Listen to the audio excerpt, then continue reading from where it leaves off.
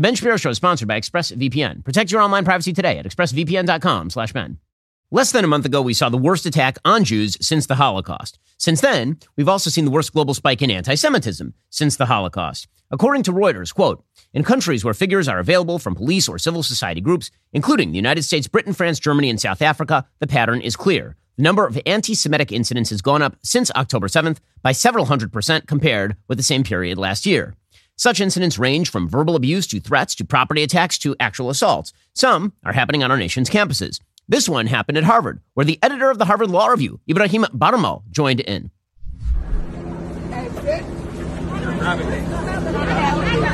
You can see the crowd mobilizing around a Jewish student, pushing the Jewish student around. Again, one of these people is the editor of the Harvard Law Review. Anti-Semitism also extends into the administrative halls of our universities. Georgetown just hired the radical anti-Semite Anissa Johnson as new assistant director of academic affairs. Here are some of her posts. This is July 7th, quote, ever since going to NU, I have a deep-seated hatred for Zio bleeps. They bring out the worst in me. You know why I call them Zio bleeps? Because they're dogs. This is the kind of person who apparently gets hired at Georgetown. Meanwhile, Ilya Shapiro, a law professor, was thrown out of his job for the crime of suggesting that Joe Biden was picking judicial nominees based on race, which he said himself. Meanwhile, some Jewish businesses are being boycotted for the crime of being Jewish businesses. According to the Washington Post, more than 30 Jewish eateries and markets in Philadelphia are now being hit with a boycott organized by a pro-Hamas group because they are, quote, owned by Zionists. Even some shops that aren't even owned by Jews are being boycotted because they serve Israeli food. Because according to the Philly-Palestine Coalition, such a food is, quote, a means of erasing Palestinian existence, unquote. But there's something peculiar about all the media reports about the extravagant spike in anti-Semitism. Every single story also carries notes about a supposedly concomitant rise in Islamophobia. This is odd to say the least. What the hell does Islamophobia have to do with anti-Semitism? The answer is precisely nothing. Precisely nothing, that is, unless you wish to suggest that response to anti-Semitism is linked with Islamophobia. That if you wish to oppose radical Muslim anti-Semitism, that, in fact, is an aspect of Islamophobia, which, of course, is precisely what anti-Semites are suggesting these days. Take, for example, Corey Saylor of the Council on American Islamic Relations. CAIR is the most frequently cited group in America on, quote, rising Islamophobia. CAIR is also a group that, by the way, was an unindicted co-conspirator in the trial of Hamas front charity, the Holy Land Foundation. Saylor himself refuses to condemn boycotts on Jewish businesses. He told the Washington Post, quote, it is 100% on the table to criticize supporters of Israeli apartheid. CAIR itself accuses Israel of, quote, textbook ethnic cleansing and war crime for defending itself, trots out anti-Semite extraordinaire Linda Sarsour, and promotes the Hamas lie that Israel bombed a hospital. Of course, it was Palestinian Islamic Jihad. On October 7th, the date of the Hamas massacre, CAIR National tweeted, quote, we join the American Muslim community in reaffirming our support for the Palestinian people's right to freedom and calling for an end to the Israeli occupation, which sparks the deadly violence that we see again and again, including today. On October 7th, before any Israeli response at all, CAIR also called for an end to American aid to Israel and the Abraham Accords. The group has not offered a single word condemning Hamas. In other words, CAIR is anti-Semitic. Good thing the Biden administration infamously invited CAIR to participate in its national anti-Semitism strategy back in May. CAIR is, by any stretch of the imagination, a giant fomenter of anti-Semitism. But that, of course, is the point of focusing on supposed Islamophobia. The goal is to treat response to anti-Semitism as a form of Islamophobia. So, for example, Saylor claims it is Islamophobia to publicize the names of students who signed petitions siding with Hamas, while simultaneously claiming it's not anti-Semitism to boycott Jewish businesses because they're Jewish. Fascinating. Columbia University is playing the same game. The president of Columbia University sent out a letter yesterday praising the, quote, persistence and perseverance of students who have signed letters supporting Hamas after their names and faces have been shown publicly. Opposing Hamas means Islamophobia, apparently. The legacy media feel the same way, too. That's precisely why, since October 7th, the media have rushed to link anti-Semitism and Islamophobia, as though the two phenomena are part of a cycle of hatred. That's a disgusting wrong take that excuses anti-Semitism through false charges of Islamophobia. But it's an extraordinarily common take on the left these days. One variation on the theme comes from Alexandra Ocasio-Cortez, who has now emerged as one of the nation's leading anti-Semites. She now accuses the American Israel Public Affairs Committee of, quote, being an extremist group, attempting to undermine American democracy and targeting members of color. Yes, those wily Jews and their dirty shekels are clearly the problem as anti-Semitism around the nation spikes. They must be stopped, according to AOC. The Biden administration itself is falling into the trap of linking anti-Semitism and Islamophobia, a link that has the purposeful goal of demonizing opposition to Hamas. Fearful of their own base, the Biden administration announced yesterday a White House national strategy to combat Islamophobia. Again, in the middle of the worst spike in anti-Semitism of my lifetime or my parents' lifetime.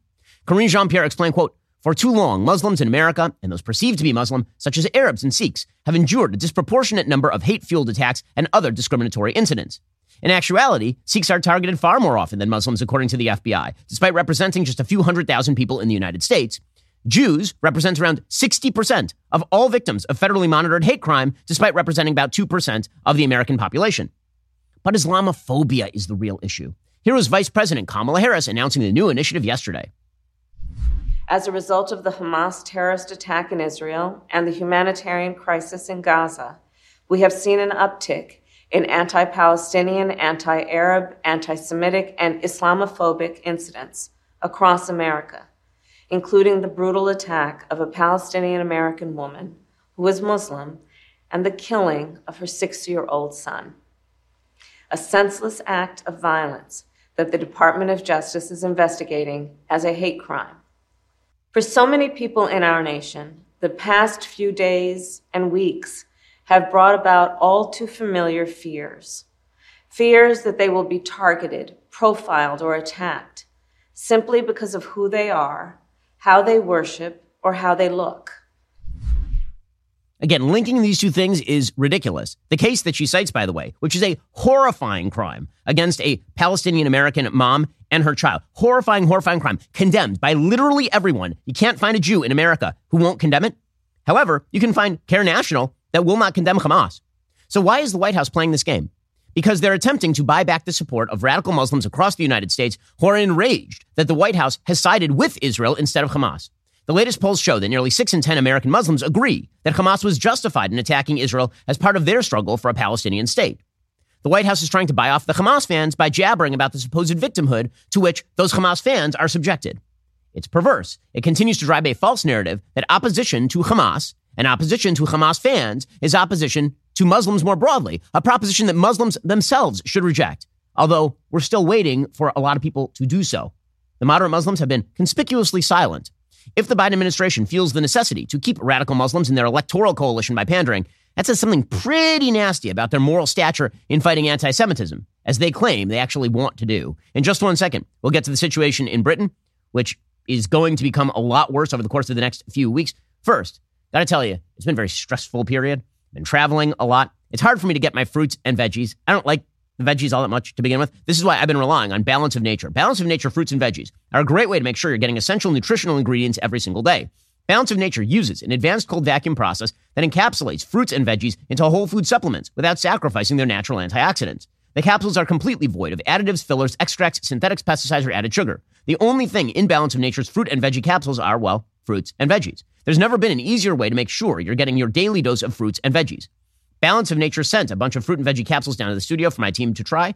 Everybody is feeling brighter, more energy, healthier. I love Balance of Nature because it helps me make my busy schedule a lot more manageable. Go to balanceofnature.com. Use promo code Shapiro right now to get 35% off your first order as a preferred customer. And I've been using Balance of Nature myself. It's great. Go to balanceofnature.com. Promo code Shapiro for 35% off that first preferred order and get the healthy nutrients that you require to get you through the day. Balanceofnature.com. Promo code Shapiro. We'll get to more on this in just a moment. First, we're experiencing a lot of global instability as we plunge into primary season. How are you protecting your family in the middle of all of this chaos? The fact is, there's one asset that has withstood famine, war, political, and economic upheaval dating back to ancient times. That, of course, is gold. It's not too late to diversify an old IRA or 401k into gold, and Birch Gold Group can help you with that. Birch Gold can help you create a well-thought-out and balanced investment strategy. They'll help you convert an existing IRA or 401k into an IRA in gold without paying a penny out of pocket. Diversify into gold today. Just text BEN to 989898 for a free info kit. With an A-plus rating with the Better Business Bureau, countless 5-star reviews, thousands of happy customers, I encourage you to check out Birch Gold today. Text BEN to 989898. Claim your free info kit. Protect your savings with gold the way that I did. Diversification is always a smart business strategy, particularly in really tenuous times. This is a tenuous time. You should check out my friends over at Birch Gold. Text BEN to 989898. Get in touch with them today. Ask all your questions. Text BEN to 989898 to get started with Birch Gold. We'll get to more on this in just 1 second. First, with inflation on the rise, $20 barely gets you anything these days. In most restaurants, you can't get a burger and fries for under that. How about it like at the gas pump? Well, you might be able to get like a quarter of a gallon or something. I mean, like really, gas is getting very expensive. But from my cell phone company, Pure Talk, you can get unlimited talk, text, plenty of 5G data for just $20 a month. Pure Talk gives you the same quality of service as your current cell phone provider, but for half the cost. I want to ensure you heard that. This is top-tier coverage on America's most dependable 5G network for half the cost of other carriers. The average family will save almost $1,000 a year, all with no contracts and no activation fees. You can switch to Pure Talk with the phone and phone number you currently use, or you can take advantage of their great deals on the latest iPhones and Androids. Making the switch is incredibly easy. Their U.S. customer service team can help you join Pure Talk in as little as 10 minutes. Choose to spend your hard-earned money with a wireless company that shares your values, supports our military and veterans, a company that creates American jobs, and refuses to advertise on fake news networks. Don't spend another day spending ridiculous amounts of money on your phone plan. Go to puretalk.com/Shapiro. Right now, my listeners can get an additional 50% off their very first month of coverage. That's puretalk.com/Shapiro. Okay, so over in Britain, a lot of this is going to come to a head because apparently there is a planned pro-Hamas rally, a 1 million-strong march in favor of Hamas and, of course, against those horrible Jews who are defending themselves in Israel. They're going to do it on Remembrance Day. According to the UK Express, an MP has now called for the military to be drafted in to keep the peace in London after it emerged that these protesters are organizing their march on Remembrance Day. The planned day of the protest, November 11th, will clash directly with this year's Remembrance Day. It comes a day before the annual Cenotaph Memorial for Remembrance Sunday. Despite the head of the Met, Sir Mark Rowley, telling the London Assembly the protesters, quote, will not be allowed near the official events or to disrupt them, there are serious concerns about how such a large protest can take place while maintaining law and order. A Tory MP has told the Express that the Metropolitan Police and Sadiq Khan, who is the mayor of London, must ask for military assistance. Crowley MP Henry Smith said, quote, after consecutive weeks of demonstrations where the cenotaph and other national monuments have been grossly disrespected, it's completely inappropriate for further protests to be held over Remembrance Weekend. He said, I don't have confidence in the mayor of London or the Met Police under him to properly handle the situation given their past poor record. And that, of course, is exactly right. I mean, the fact is that the West imported a huge number of radical Muslims who hate Jews and hate the West and who have been taking advantage of the great material beneficence of the West to live there. That's not every Muslim. There are many Muslims who are happy to live in a place like Britain or like the United States and who are happy to engage with Western countries and imbibe from the well of Western values. There are many of those people. They're just not the people who are marching in favor of Hamas. And those people, there are a lot of those people. And trying to pretend that that's not happening in the face of images that are extraordinary from places like London or from America's college campuses, that is absolutely foolhardy. Now, what's amazing about all of this is that because the media have basically taken the side of Hamas in this conflict, which was the most predictable thing, they swiveled directly from, we can't believe this atrocity that Hamas created, to Israel is committing atrocities every single day. It's absolutely terrible. It's the occupation two-state solution. Like just parroting every Hamas talking point. Because of that, you're starting to see wavering inside the Biden administration. And it's only coming from a radical few, by the way. It does show the power of the legacy media. Now, for all the talk about how the legacy media has been challenged or overthrown, and it's true, they haven't been completely overthrown. They still have an enormous amount of weight with members, for example, of the Biden administration. All it takes is a radical few people to apparently move the Democratic coalition toward placating Hamas in some way. So yesterday, Joe Biden was at a fundraiser, and at this fundraiser, he was yelled at by a person calling himself a female rabbi. This person, again, has about as much to do with Judaism as a buttered lobster. Here is quote unquote Rabbi Jessica Rosenberg, who is neither a rabbi nor apparently a woman, calling for a ceasefire. Mr. President, if you care about Jewish people, as a rabbi, I need you to call for a ceasefire right now. No. Joe Biden then answered, quote, I think we need a pause. A pause means give time to get the prisoners out. I'm the guy that convinced Bibi to call for a ceasefire to let the prisoners out. I'm the guy that talked to Sisi to convince him to open the door. The heckler was escorted out by security while singing "Ceasefire Now." So this, by the way, is a picture of quote unquote Rabbi Jessica Rosenberg.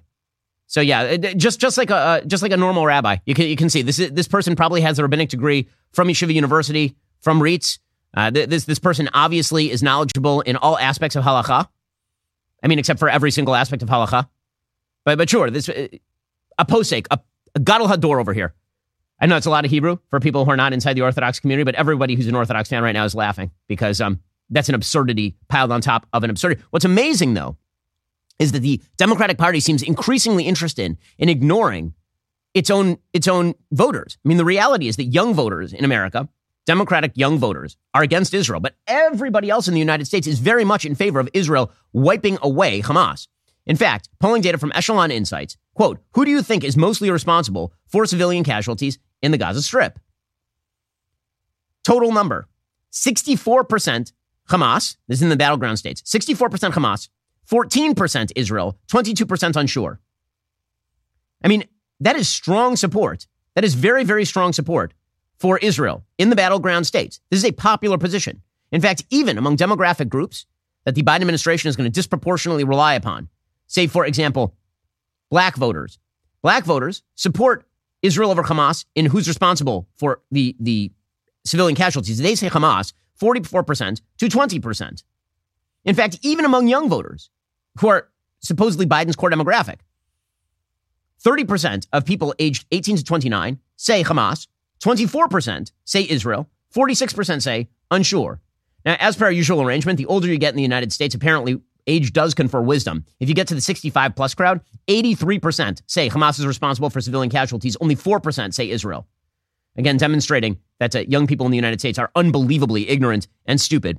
But we knew that anyway, by the way. There's a hilarious video going around that I'm going to play for you in a moment, demonstrating just how little people know about anything when they say that they support Hamas or support, quote unquote, free Palestine from the river to the sea and all this nonsense. First, there's a lot at stake in the next election. So don't be a chicken and shop at a grocery store like usual. Instead, head on over to Good Ranchers. Their Black Friday Your Way sale is live. It's something you don't want to miss. Yes, they have great meat puns, but they have even better meat. This November, you get to pick your favorite meat to get free for a year. Pick a year of free steak, salmon, chicken, or bacon when you subscribe to any box right now. Better yet, when you subscribe to any box on goodranchers.com, you not only get a free gift of meat worth up to $480, you also get $15 off with code Shapiro. The only big deal your grocery store has is on expiring food. So ditch that meat aisle. Subscribe at goodranchers.com today. So actually, Good Ranchers recently sent me a custom all-kosher box with kosher salmon. I got to tell you, it's awesome. It's really good. Now, yours isn't going to be kosher, but you don't need it to be kosher probably. So that means you're really going to enjoy it. It's really good. In fact, I was just told by Kelly that while she was out of town, while we were on this British tour, it turns out that her husband ate through the entire Good Ranchers package. So congratulations to him. That sounds amazing. Claim your year of free meat, $15 off, free shipping with my code Shapiro, goodranchers.com. Good Ranchers is the #1 place to get all-American beef, pork, chicken, seafood. That's promo code Shapiro, goodranchers.com. Good Ranchers, American meat delivered. Policy Genius. You need life insurance. Just a simple fact of the matter. You need life insurance because unfortunately, all of us are going to plot at some point. When we do, want to make sure that our loved ones have that financial safety net they require. Policy Genius makes it easy to compare life insurance quotes from top companies and find your lowest price. Their licensed agents work for you, not the insurance companies. That means they don't have an incentive to recommend one insurer over another, so you can trust their guidance. There are no added fees. Your personal information is kept private. It's really satisfying to check that life insurance off the list. I got a lot of life insurance on me, as you can well imagine. And it was a pain in the butt, and I was glad to get it done. But Policy Genius makes it super easy for you. Life insurance through your workplace might not offer enough protection for your family's needs. It's not going to follow you if you leave your job. That's why you need your own personal life insurance. With Policy Genius, you can find life insurance policies that start at just $292 per year for $1 million in coverage. Some options offer same-day approval and avoid those unnecessary medical exams. Your loved ones deserve that financial safety net, and you deserve a smarter way to find and buy it. Go to policygenius.com/Shapiro or click that link in the description. Get your free life insurance quotes. See how much you could save. That's policygenius.com/Shapiro, policygenius.com/Shapiro. Again, when young people say that they are in favor of Hamas, it's because they literally don't know what they're talking about.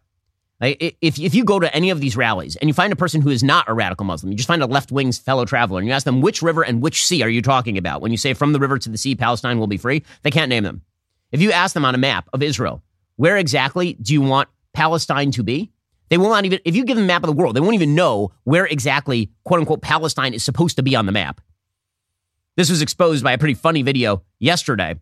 This is a person going up to young people and asking them to sign a petition to help Hamas in the Gaza Strip. And then he reads them the details. Doing a quick petition to help Hamas free Palestine. You're all in? Mm-hmm. All right. Oh, yeah, you're in? Easily. I just have to read terms and conditions just so you know what you're signing. Okay. By supporting Hamas freeing Palestine, you agree to the following. You agree that every Jew, Christian, and non-Muslim in the world must be slaughtered. I don't know about that one. You endorse making homosexuality punishable by jail or death. What? Oh, no, that I don't. You don't agree with that? You believe Iran should use Palestinians as puppets to spread radical jihad and destroy the West? No? No.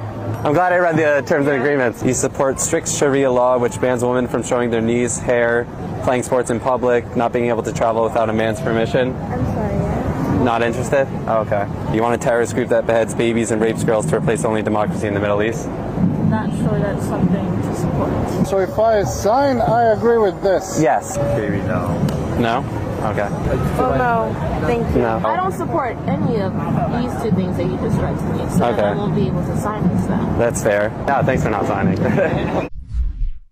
Okay, so that is Mikey Greenblatt. And he's just going up to people. People express support for the quote-unquote oppressed without thinking about whether the oppressed are actually oppressed or actually good. And that's one of the reasons why you see young people constantly resonating to the wrong side of conflicts. They constantly do this. They look at any conflict, and because they've been taught to think in a deconstructionist way, because they think of all relationships as relationships of power. And this is what they've been taught in their schools, what they've been taught in their universities, because when they do, the first thing they do is they say who's powerful and who has less power. And whoever is powerful must be bad, and whoever is powerless must be exploited, oppressed, and therefore good. And of course, that's a lie. But they don't think about any of that stuff, and so they sign on to these movements until it's too late, obviously. Now, the thing about this is that the Democrats should know better, but apparently they don't. So now you're hearing rumblings that the Biden administration is going to try to put pressure on Israel for some sort of humanitarian ceasefire or to ship fuel in to the Gaza Strip. Let me explain something about this fuel situation. Hamas has hundreds of thousands of gallons of fuel. They're using it to maintain their presence in these tunnels because when the fuel goes out, all of their generators go out. When the generators go out, you can't live underground. They would have to come up and actually fight the Israelis like men instead of like rats. But instead what they are doing is they're staying down in the tunnels and they are hiding their civilians on top so that if Israel has to strike the tunnels, civilians get killed and then they can go to the compliant press, the complacent press, the pro-Hamas press, and then get those people to mimic their line that Israel is attempting to kill civilians. When Israel is the only party in this conflict attempting to minimize the killing of civilians. I should point out at this point that Hamas is the governing power in the Gaza Strip. Any governing power's first responsibility is to protect its citizens. That's the first responsibility. You know how I know this? Because Israel, for example, right now, Hezbollah is threatening on the northern border. Israel took 30,000 of its own citizens and moved them inland from the northern border. No one talks about that, of course, because that's a population movement of Jews. No one cares about that. By the way, speaking of other population movements, Pakistan is now expelling 1.7 million Afghans from Pakistan back into Afghanistan. No one cares because it's Muslim on Muslim. Doesn't matter. Because when Muslims do horrible things to Muslims, no one cares at all. In fact, as it turns out, when Muslims do horrible things to Jews, a lot of people don't seem to care very much. It's only when Jews defend themselves that people really seem to start caring a lot. In any case, Gaza is filled with fuel. It's just all controlled by Hamas. When you ship in more fuel, it is not going to power the hospitals. It is going to power Hamas. In fact, there is a reason why Hamas apparently has stationed virtually all of its fuel sources under Al-Shifa Hospital. It's not to power the hospital.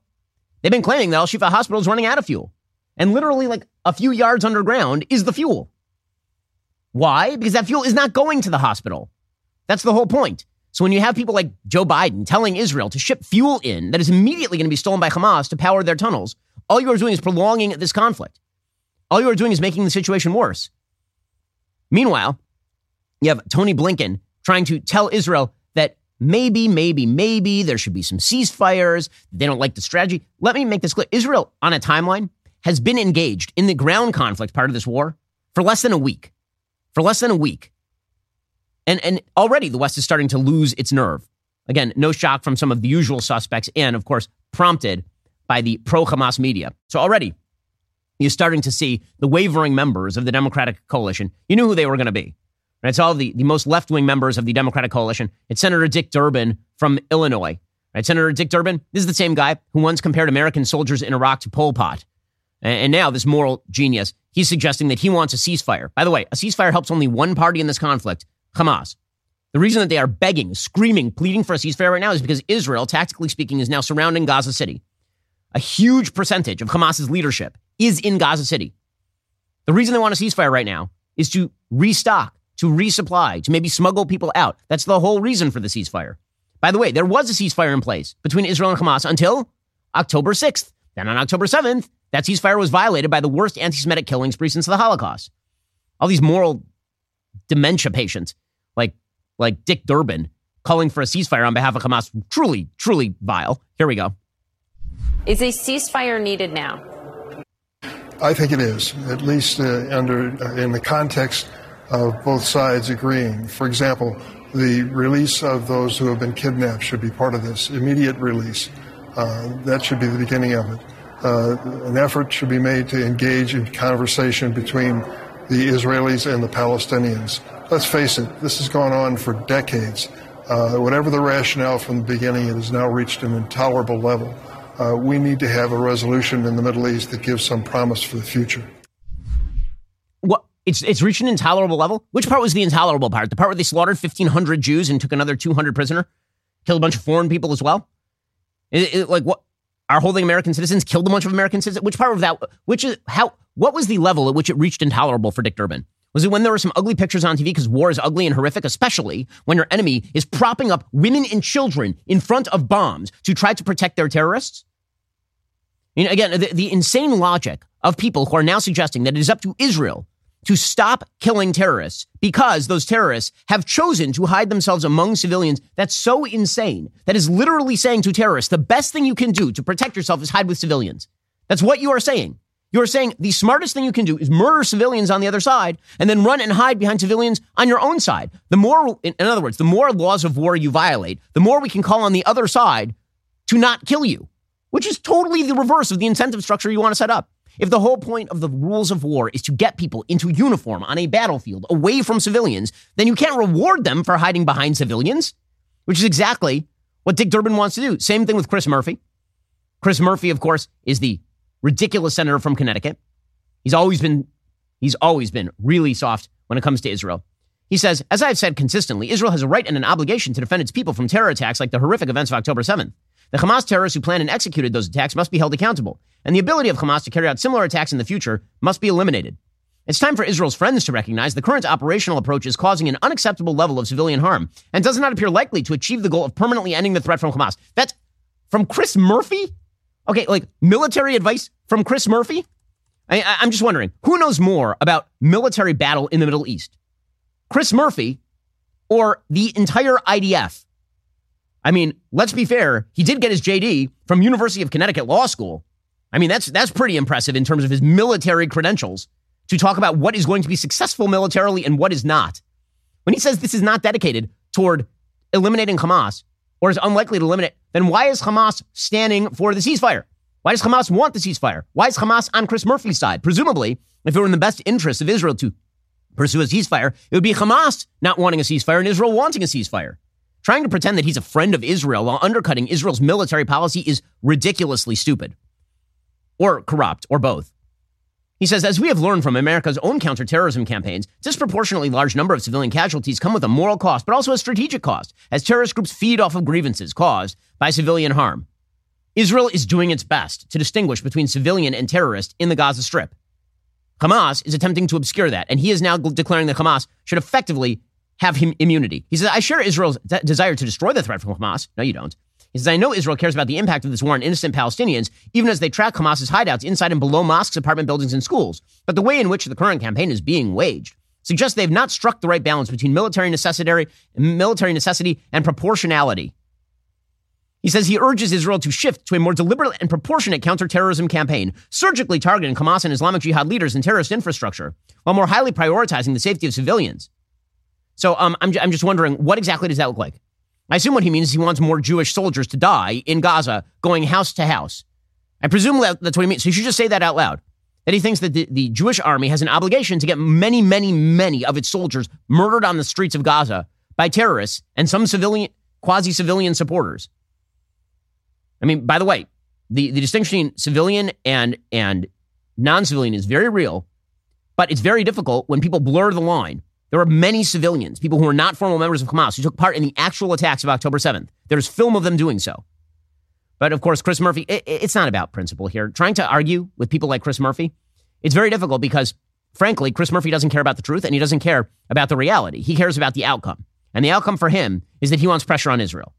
The media want that too, which presumably is why they're constantly blasting out, like truly blasting out, Hamas propagandists. So just a couple of days ago, I played on this show a video report from the Washington Post that featured some social media influencers from Gaza. One of them was a woman named Plestia Alakad. Well, it turns out that a lot of these quote-unquote social media influencers from Gaza, it turns out a huge number of those people are, actual propaganda fronts for Hamas. Shocker. According to the Jerusalem Post, Plestia Alakat has more than 1 million followers and calls herself an independent journalist, but spread the lie on Instagram and in an interview with British TV that Israel bombed the Al-Akhli hospital and killed more than 1,000 people.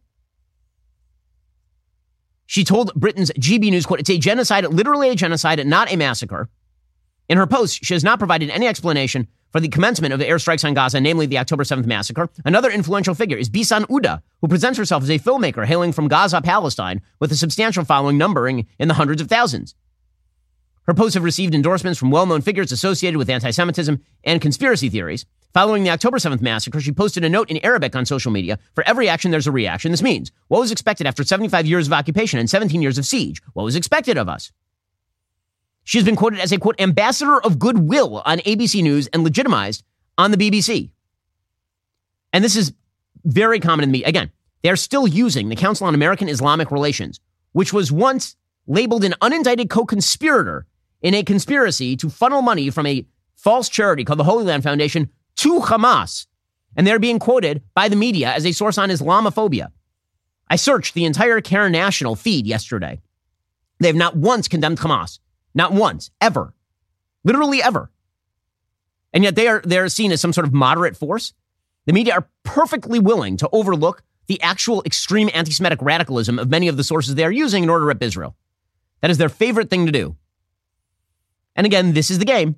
We'll get to more on this in just one moment. First, let's be real. French fries, they're the only good vegetable. But unfortunately, they're not healthy. They're bad for you. Well, Balance of Nature fruits and veggies are the most convenient way to get whole food ingredients every day, like the actual vegetables that count toward what you should be eating. Balance of Nature uses an advanced cold vacuum process that encapsulates fruits and veggies into whole food supplements without sacrificing those natural antioxidants. The capsules are completely void of additives, fillers, extracts, synthetics, pesticides, or added sugar. The only thing in Balance of Nature's fruit and veggie capsules are, like the fruits and the veggies. Right now, my listeners can get 35% off their first order, and they'll also get a free fiber and spice supplement. Balance of Nature's fiber and spice supplement is a revolutionary fiber drink with a unique blend of 12 spices and whole foods. I've been flying pretty much constantly for the last few months. Gotta tell you, I really rely on Balance of Nature. There's never been an easier way to make sure you're getting your daily dose of fruits and veggies. Experience Balance of Nature for yourself today. Go to balanceofnature.com, use promo code Shapiro for 35% off your first order as a preferred customer, plus get a free bottle of fiber and spice. That's balanceofnature.com, promo code Shapiro for 35% off that first preferred order, plus that free bottle of fiber and spice. We'll get to more on this in just one moment. First, we all know the first thing we do when we get home from work is change out of those work clothes and jump into loungewear. Well, luckily for me, I have Tommy John to come home to. As I slip into my Tommy John loungewear set, I'm immediately enveloped in a cocoon of supreme softness and unparalleled comfort. Not only is their loungewear cozy enough to use as sleepwear, well, if I have to walk to the park with my kids, I don't look like a schlub. And guys, you might be wondering how these things can get any better. Their underwear is the best. I've been talking about this for years. If you haven't tried them, you're missing out. I took all the other underwear I had. I threw them out. I only wear Tommy John's. Tommy John's stylish and soft second skin underwear has dozens of comfort innovations, like a supportable contour pouch, a breathable, light-wick, moisture-wicking fabric with 4 times the stretch of competing brands. Plus, Tommy John's best pair you'll ever wear or its free guarantee protects your most valuable asset. So what exactly are you waiting for? Try Tommy John today. You can thank me later. For silky soft comfort with sophisticated style, check out Tommy John's luxurious second skin limited edition colors right now at TommyJohn.com/Ben. They're going fast, so hurry to TommyJohn.com/Ben. The media ignore context. They ignore realities of war. They ignore who exactly is hiding civilians in front of their bombs. Caitlin Collins on CNN doing a horrific job on this. Here she was yesterday asking an advisor to Benjamin Netanyahu how many Palestinians were killed in a strike on a refugee camp. And he says, well, we don't know the answer to that. By the way, Hamas doesn't know either. They're just lying to the American media. But here's Caitlin Collins asking like 6 times. Why did Israel strike again here? And do you know how many civilians have been killed in this area as a result of these strikes yesterday and today? So we know we've taken out a senior Hamas commander who was directly involved in the massacre of October 7th. As you will recall, there were rapes, there were beheadings, there were people burnt alive, burned so badly. Until today, we've got 130 bodies that we can't recognize who they are. They're just ashes. And anyone who was involved, especially a commander of the operation, we have a duty to find them and to bring them to justice.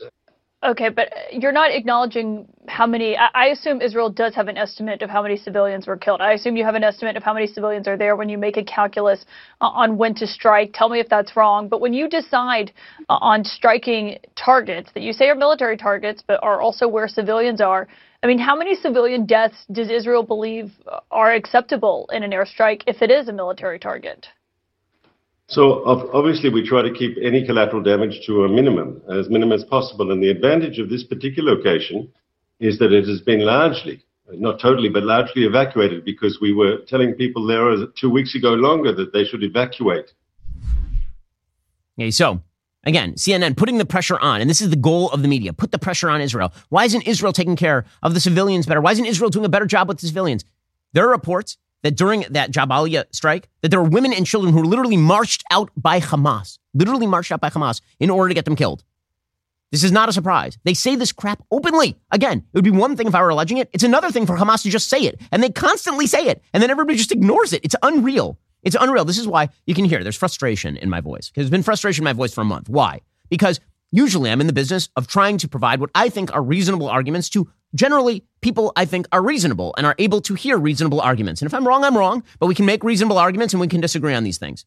When Hamas says a thing, and then I repeat that they have said the thing, and then people say, I don't care whether Hamas said the thing, doesn't matter, it's Israel's fault. Or, sure, Hamas said the thing, but they don't really mean it deep down. Or, sure, Hamas said it, and they really mean it, but the real reason is that it's the Jews, after all.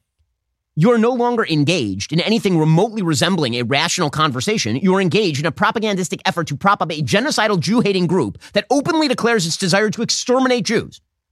And then you expect people to have arguments with that. There's no way to have an argument with that position because that's not a rational position. And it's not a position that's capable of being breached by rational thought. That's the part that's extremely hard. But you're seeing it all over the media from supposedly rational people. You've got Ezra Klein, who's declaring that what's going on in Gaza, it's like 400 9/11s. Well, I'm sure that statistically that's true. You know who could stop that? Hamas. Tomorrow. Why don't any of you people just call for Hamas to surrender? It's amazing. You can't get a single one of the people who are decrying the horrors happening in Gaza to say that Hamas should just surrender. It will end literally tomorrow if Hamas surrenders. They're holding 242 hostages right now, including dozens of small children, babies, 9-month-olds. And they murdered 1,500 people in their beds, in peaceful civilian villages. And your idea is that it's Israel's fault? And so all we're supposed to look at are the casualty numbers that are created by Hamas, specifically so you will do this. This is just Hamas agitprop out of the mouth of mainstream media reporters. Palestinian health officials say that more than 8,000 Palestinians in Gaza have been killed since October 7th. And I want to note here that there is a fog of war. It is possible these numbers are wrong. It is also, of course, possible that particularly by the end of this, these numbers will be much higher.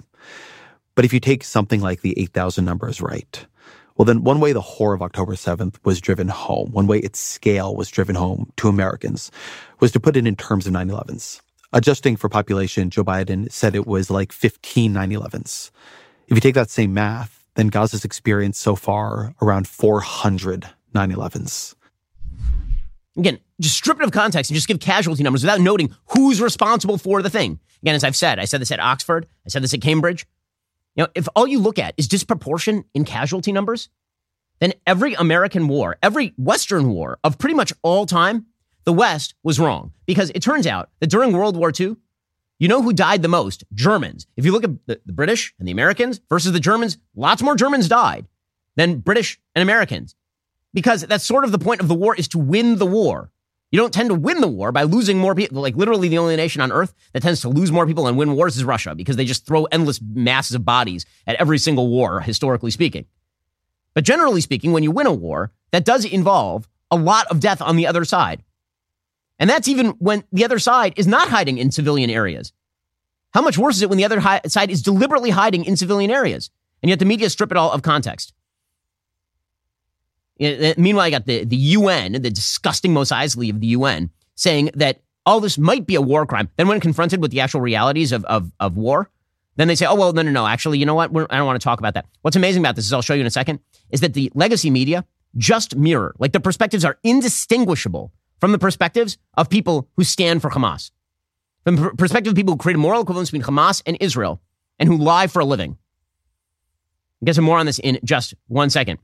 First, Now, these days, I'm spending a lot of time praying. Gotta be honest with you, it's a rough world out there, obviously. I spend a lot of time praying. We in the Jewish community pray a minimum of 3 times a day, but everybody should be checking in with God regularly. Take a moment to acknowledge his generosity, even in the hardest times. Hallow can help you do that. Hallow is an incredible app that offers a unique approach to prayer and meditation. Unlike other meditation apps, Hallow is tailored specifically for people of faith to deepen their relationship with God. The Hallow app is filled with studies, meditations, and reflections rooted in Judeo-Christian prayer practices. You can pray alongside Mark Wahlberg, Jonathan Rumi, who portrays Jesus in The Chosen, even some world-class athletes. You can access the #1 Christian podcast, The Bible in a Year with Father Mike Schmitz, on Hallow. With features like progress tracking and streaks, Hallow helps you stay motivated and make prayer a regular part of your daily routine. Set prayer reminders, invite others to pray with you, track your progress along the way. If you're looking to deepen your relationship with God and improve your mental and emotional well-being, you should try Hallow for 3 months free at hallow.com/Shapiro. You got nothing to lose, except, maybe some of your doubts and some of your anger. Go to hallow.com/Shapiro. Again, that's hallow.com/Shapiro. Also, it's about something fun, something good that you can do for the world right now. How about get your kids an outlet that they can actually watch and it's safe? This is why we here at the Daily Wire created BentKey. It's our brand new kids entertainment platform. There's finally an answer for those of us who are looking for kids programming that we can trust. It's an entirely new company from the Daily Wire. It's dedicated to creating the next generation of timeless stories that transport kids into a world of adventure, imagination, and joy. BentKey is available to download right now. If you're already a Daily Wire Plus member, you already have access to BentKey. That's a $99 value you get completely free. Just download that app, start streaming right now. If you're not a member, there's never been more value to joining than right now. You get all of the Daily Wire Plus content you know and love, plus BentKey, no additional cost. Go to dailywire.com/subscribe right now. Start streaming the next generation of kids entertainment. Also, our friends over at PragerU, they just released a new 20-minute documentary. It's called D-Trans, The Dangers of Gender-Affirming Care. It's really important. This documentary piece follows the lives of 3 people who detransitioned after initially falling into the lies and evils of the trans movement. Harmeet Dillon hosts this riveting documentary and seeks to spread awareness of the dangers of the cultural phenomenon. Here's a bit of the trailer. I'm just going to do a little voice up.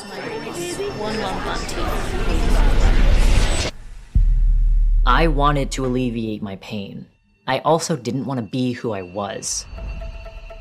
I always just felt like there was just something wrong with me, and I was trying to figure it out, and I used the internet to help me do that. Seemingly out of nowhere, we've suddenly seen a huge spike in media depictions and social media depictions of transgenderism. It's even reached the mainstream advertising world. The people who are consuming this are children, 13, 14, 15 years old, and it's so easy for them to literally be groomed. I just woke up one day, looked at myself in the mirror, and asked myself, what the heck am I doing? When trans-identified kids are referred to specialized gender clinics, they're often told that they're going to get comprehensive, multidisciplinary mental health assessments. We know that that's not true. I was easy to manipulate. The ideology that has become dominant at these clinics is that trans kids know who they are, and therefore to question them is completely taboo. My childhood was ruined. Who's there for their detransitioning? Nobody. Nobody would help me because they had more concerns of me reversing everything. Did this thing to alleviate this gender dysphoria that wasn't there before, but you made it into a problem, and now your body image issues are worse. That's not supposed to happen. What do we do now?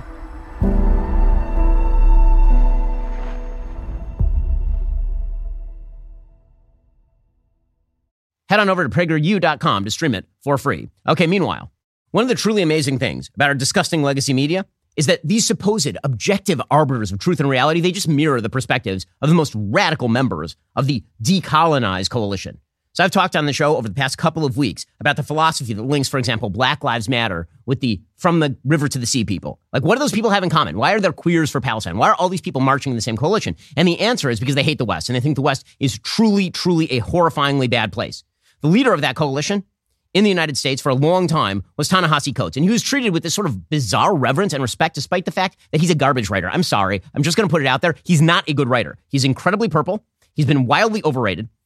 I won't even say that he's a poor man's James Baldwin. He's like a dead man's James Baldwin. He doesn't have any of the skill. He's not a good debater. He is not a good thinker. He's not a good writer. There's literally nothing appealing about him other than he uses purple language. Also, dude really, really stands for Hamas. Why? Because again, oppressor versus oppressed, colonizer versus colonized, and all the rest of this.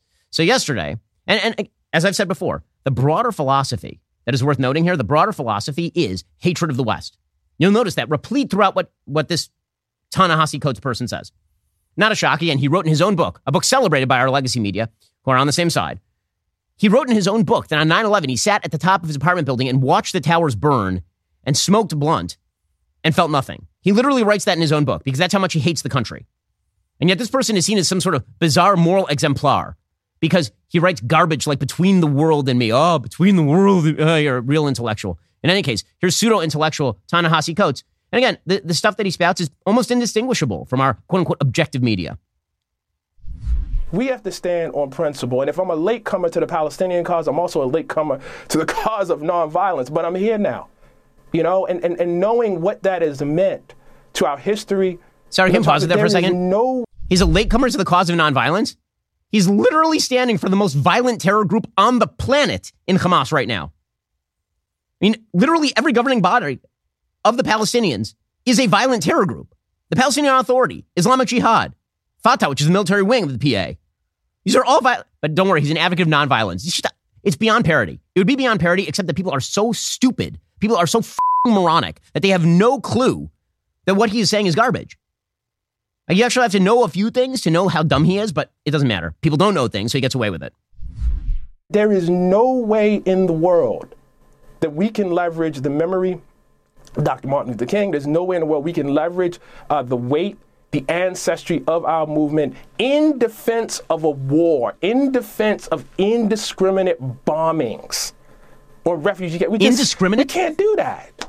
We can't do that. We would be a disgrace to our ancestors. Territories, and I would look out and I would see roads that Palestinians could use and roads that only Israeli Jews could use. I said, I know what this is. Okay, pause it for a second. Okay, so he says that he went to Israel, which he calls Palestine. He said, I saw only roads that Israelis could use and only roads that Palestinians could use. Actually, that's not true. There are roads that both Palestinians and Israelis can use. Those are the ones owned by Israel. You have to get through a checkpoint, so Israel can make sure that you are not a terrorist, and then you are free to use it as a Palestinian or Israel. And then there are only roads that Palestinians can use. So in fact, there is no road that only Israelis can use. There are roads that Israelis and Palestinians can use if you're not a terrorist. And then there are roads that only Palestinians can use. Why? Because there are no Jews living inside the Palestinian Authority. None. They will be murdered. There are none living under Hamas because they would be murdered. So he's lying right off the bat. As I saw different colored license plates for different classes of people, I said, I know what this is. Yes, but stop it there. Different colored license plates, because Palestinian Authority people living under the auspices of the Palestinian Authority, live under a different government. Of course. That's like saying you saw Canadian license plates and United States license plates. Duh. Yes, that is correct. Why would they have Israeli license plate? They are not Israeli citizens. As I saw communities that I can only describe as segregated. And what I felt was a tremendous weight. I felt the obvious thing that I think all of us feel, that our tax dollars are effectively subsidizing apartheid, or subsidizing a segregationist order, a Jim Crow regime. Okay, he went on to say that Israel is a democracy like America is the world's oldest democracy. And that was the key point. Because again, he hates America. He hates the West. He thinks that they are bad. He benefits from them. He plays on suckers in the West to pay him oodles of money to write his absolute dumpster fire books. And they pay him tons of money to give stupid speeches. And then he rips on the West because the West has a suicide wish. That is the only reason why the West has ever tolerated people who spend all day just ripping on them. And when I say tolerate, I mean people who they've imported, because obviously citizens in the United States have free speech. I will say, however, that making those people rich is an insane thing. Ta-Nehisi Coates is a respect. You know that DC Comics had a deal with Ta-Nehisi Coates? That human was writing he was actually, until like a year ago, writing a Superman movie for J.J. Abrams. That guy. That's how deeply embedded in our culture this garbage is. If you don't think it's a threat to America, you got it totally wrong. The threat doesn't have to come directly from Hamas. It can come from the entire decolonized coalition, which is perfectly fine with violence. Don't be fooled by his garbage about nonviolence. He's literally supporting people who do terrorist violence. That's what he does. And the media, their view is almost indistinguishable. Okay, meanwhile, Israel's defense minister, Yoav Gallant, he says that Hamas has one choice here. You can either surrender or you can die, which, by the way, is the proper answer to when people slaughter en masse civilian citizens because they're evil. So here's Yoav Gallant. He's the defense minister of Israel saying this yesterday. We are not going to stop till we eliminate all of them, all levels of command and lower. The enemy has two options only, either to die or to give up, surrender without any conditions. Okay, that is right.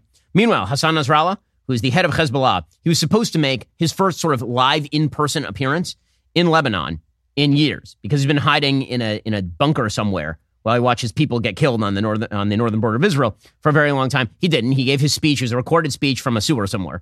And in his speech, he, of course, called the attacks on Israel heroic. So just a reminder, Hezbollah is an Iranian-backed terror group armed with 150,000 rockets minimum pointed into the north of Israel, which is why there are currently 30,000 Israelis who are not living in their homes in northern Israel. The big question of the day was going to be whether Hassan Nasrallah led off a new Hezbollah-led war. My prediction had always been that that would not happen because Hezbollah understands that, especially with 2 American aircraft carriers stationed off the coast, if they start a war in Israel's north, they just will not exist. It'll be bloody and horrible for Israel, and also Lebanon will be destroyed because Israel will be stretched, and Israel will have to do whatever it has to do to maintain the safety of its own citizens. So Nasrallah is basically mouthing off. From what I can tell at this point, he's going to continue to try to draw forces north away from the Gaza Strip, but it seems unlikely that he is going to push too hard to go directly into war.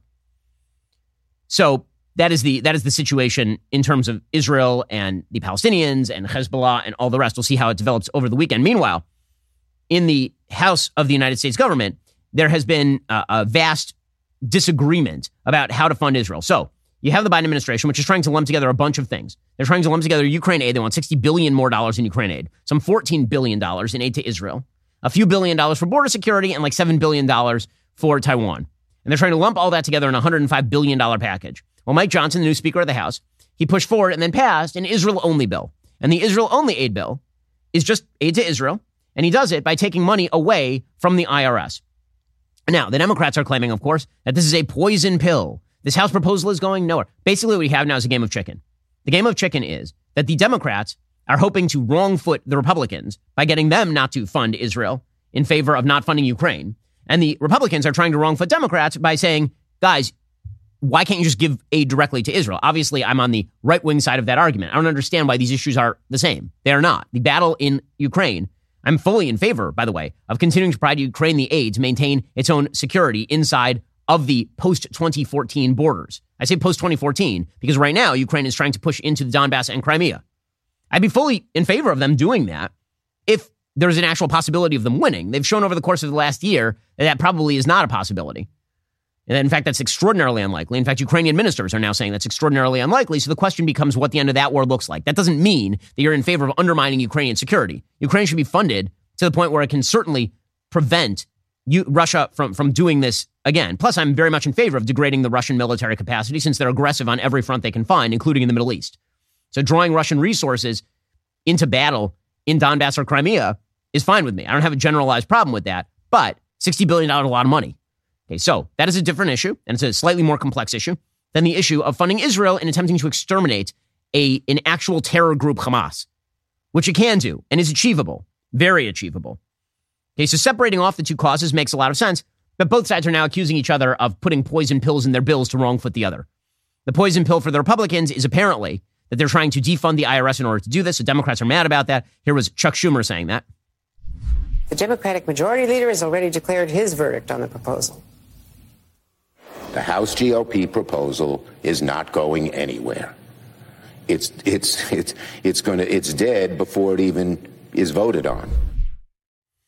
Okay, so he says that's going nowhere, but the question is going to be whether the reverse is true, whether the Senate proposal, which is the giant $105 billion proposal, whether that gets rejected by the House. And so basically we now have a game of chicken. As I say, I think the next step for Mike Johnson is probably to disconnect the Israel aid from the IRS defunding. Right? I think that again would wrong for Democrats. And it's like, okay, fine. You don't want us to, you love your IRS so much? Fine. We'll just take that out. And here's the Israel aid. Just pass it. No poison pills, nothing. Like a clean Israel aid bill. That'd be very hard for Democrats to reject. I assume that's the next step that Johnson is going to take if, in fact, the Senate and President Biden decide to veto. Biden has threatened to veto this particular proposal.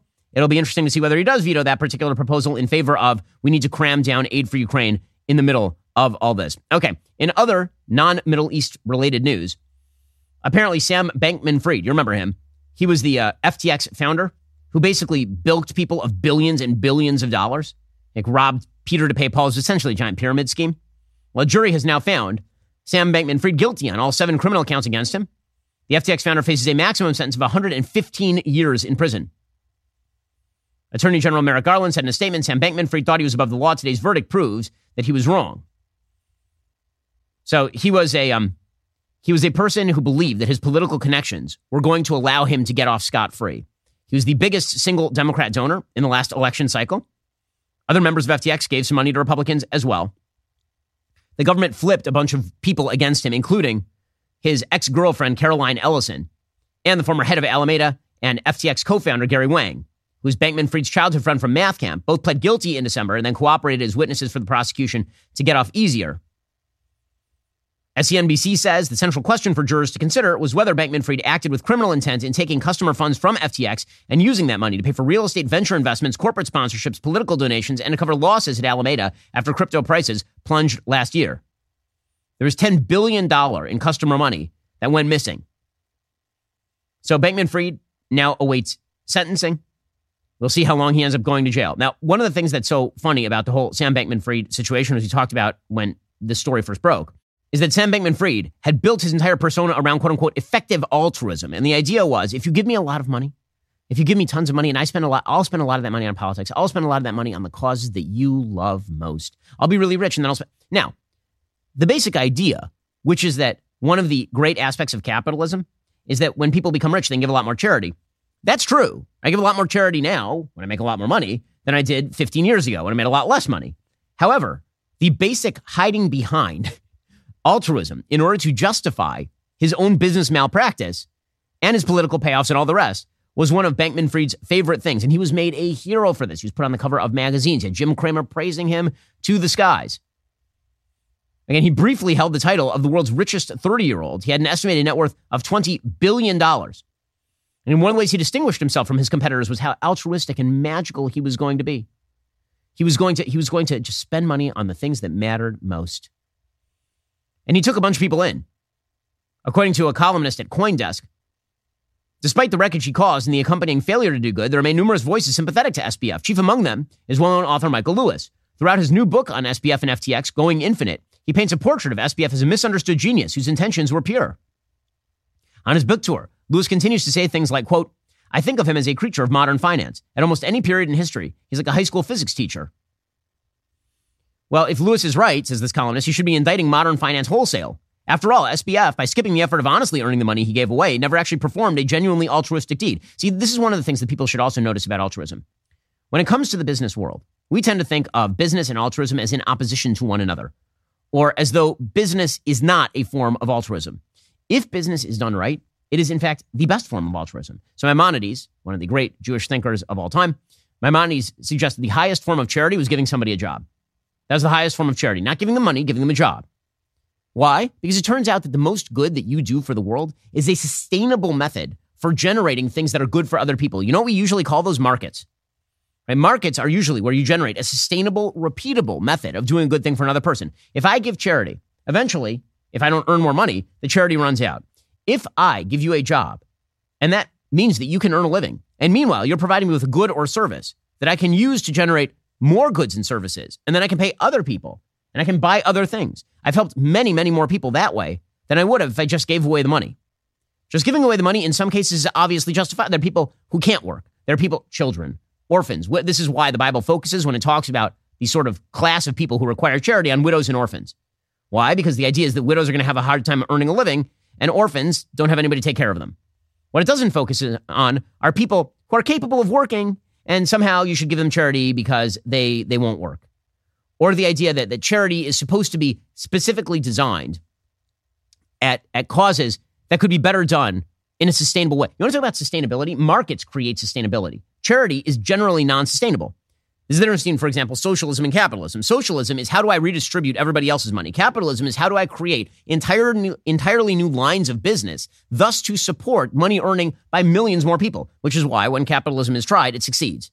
And when socialism, the best you can talk about with socialism is redistributing the gains. That's all you can talk about. That's why the quote unquote social democratic nations in Northern Europe are very capitalistic in the way they pursue business. And then they just have very, very strong welfare structures on top of that.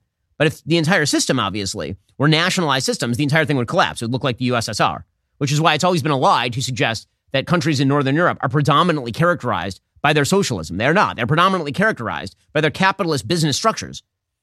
The heads of the government of Denmark have said as much. When you call them socialists, they get annoyed. They're like, what are you talking about? There's no nationalization of resources here. There's redistribution of some resources at the top level in the same way that they have a mixed economy, in other words, the same as the United States. It's just that their mixed economy happens to be significantly smaller. Their population tends to be significantly more homogenous. And their redistributive weight tends to be greater. But the sort of point of Sam Bankman-Fried is that when you place altruism in differentiation from business, you end up being a bad business person. You end up treating business as though business is the dirty part and altruism is the good part, when that's wrong. I've said this before and I'll say it again. Bill Gates did more for the world by creating Microsoft than he has in giving away his billions of dollars to charity. Why? Because he has led to the employment of probably hundreds of thousands of people, not just directly at Microsoft, but indirectly through his software. That is a massive good to the world. And we tend to think of we judge people based on their intent. And the intent, if your intent is pure, that means that your action is more beneficent. And that's wrong. That's just not true. If I intend with this $1 donation to do something good, it's just out of my pocket, no benefit to me, here's $1, I've done significantly less good than we do at this company, which has employed 300 people. Alrighty, folks, the rest of the show continues right now. You're not going to want to miss it. We'll get into the 2024 race. If you're not a member, become a member. Use code Shapiro at checkout for 2 months free on all annual plans. Click that link in the description and join us.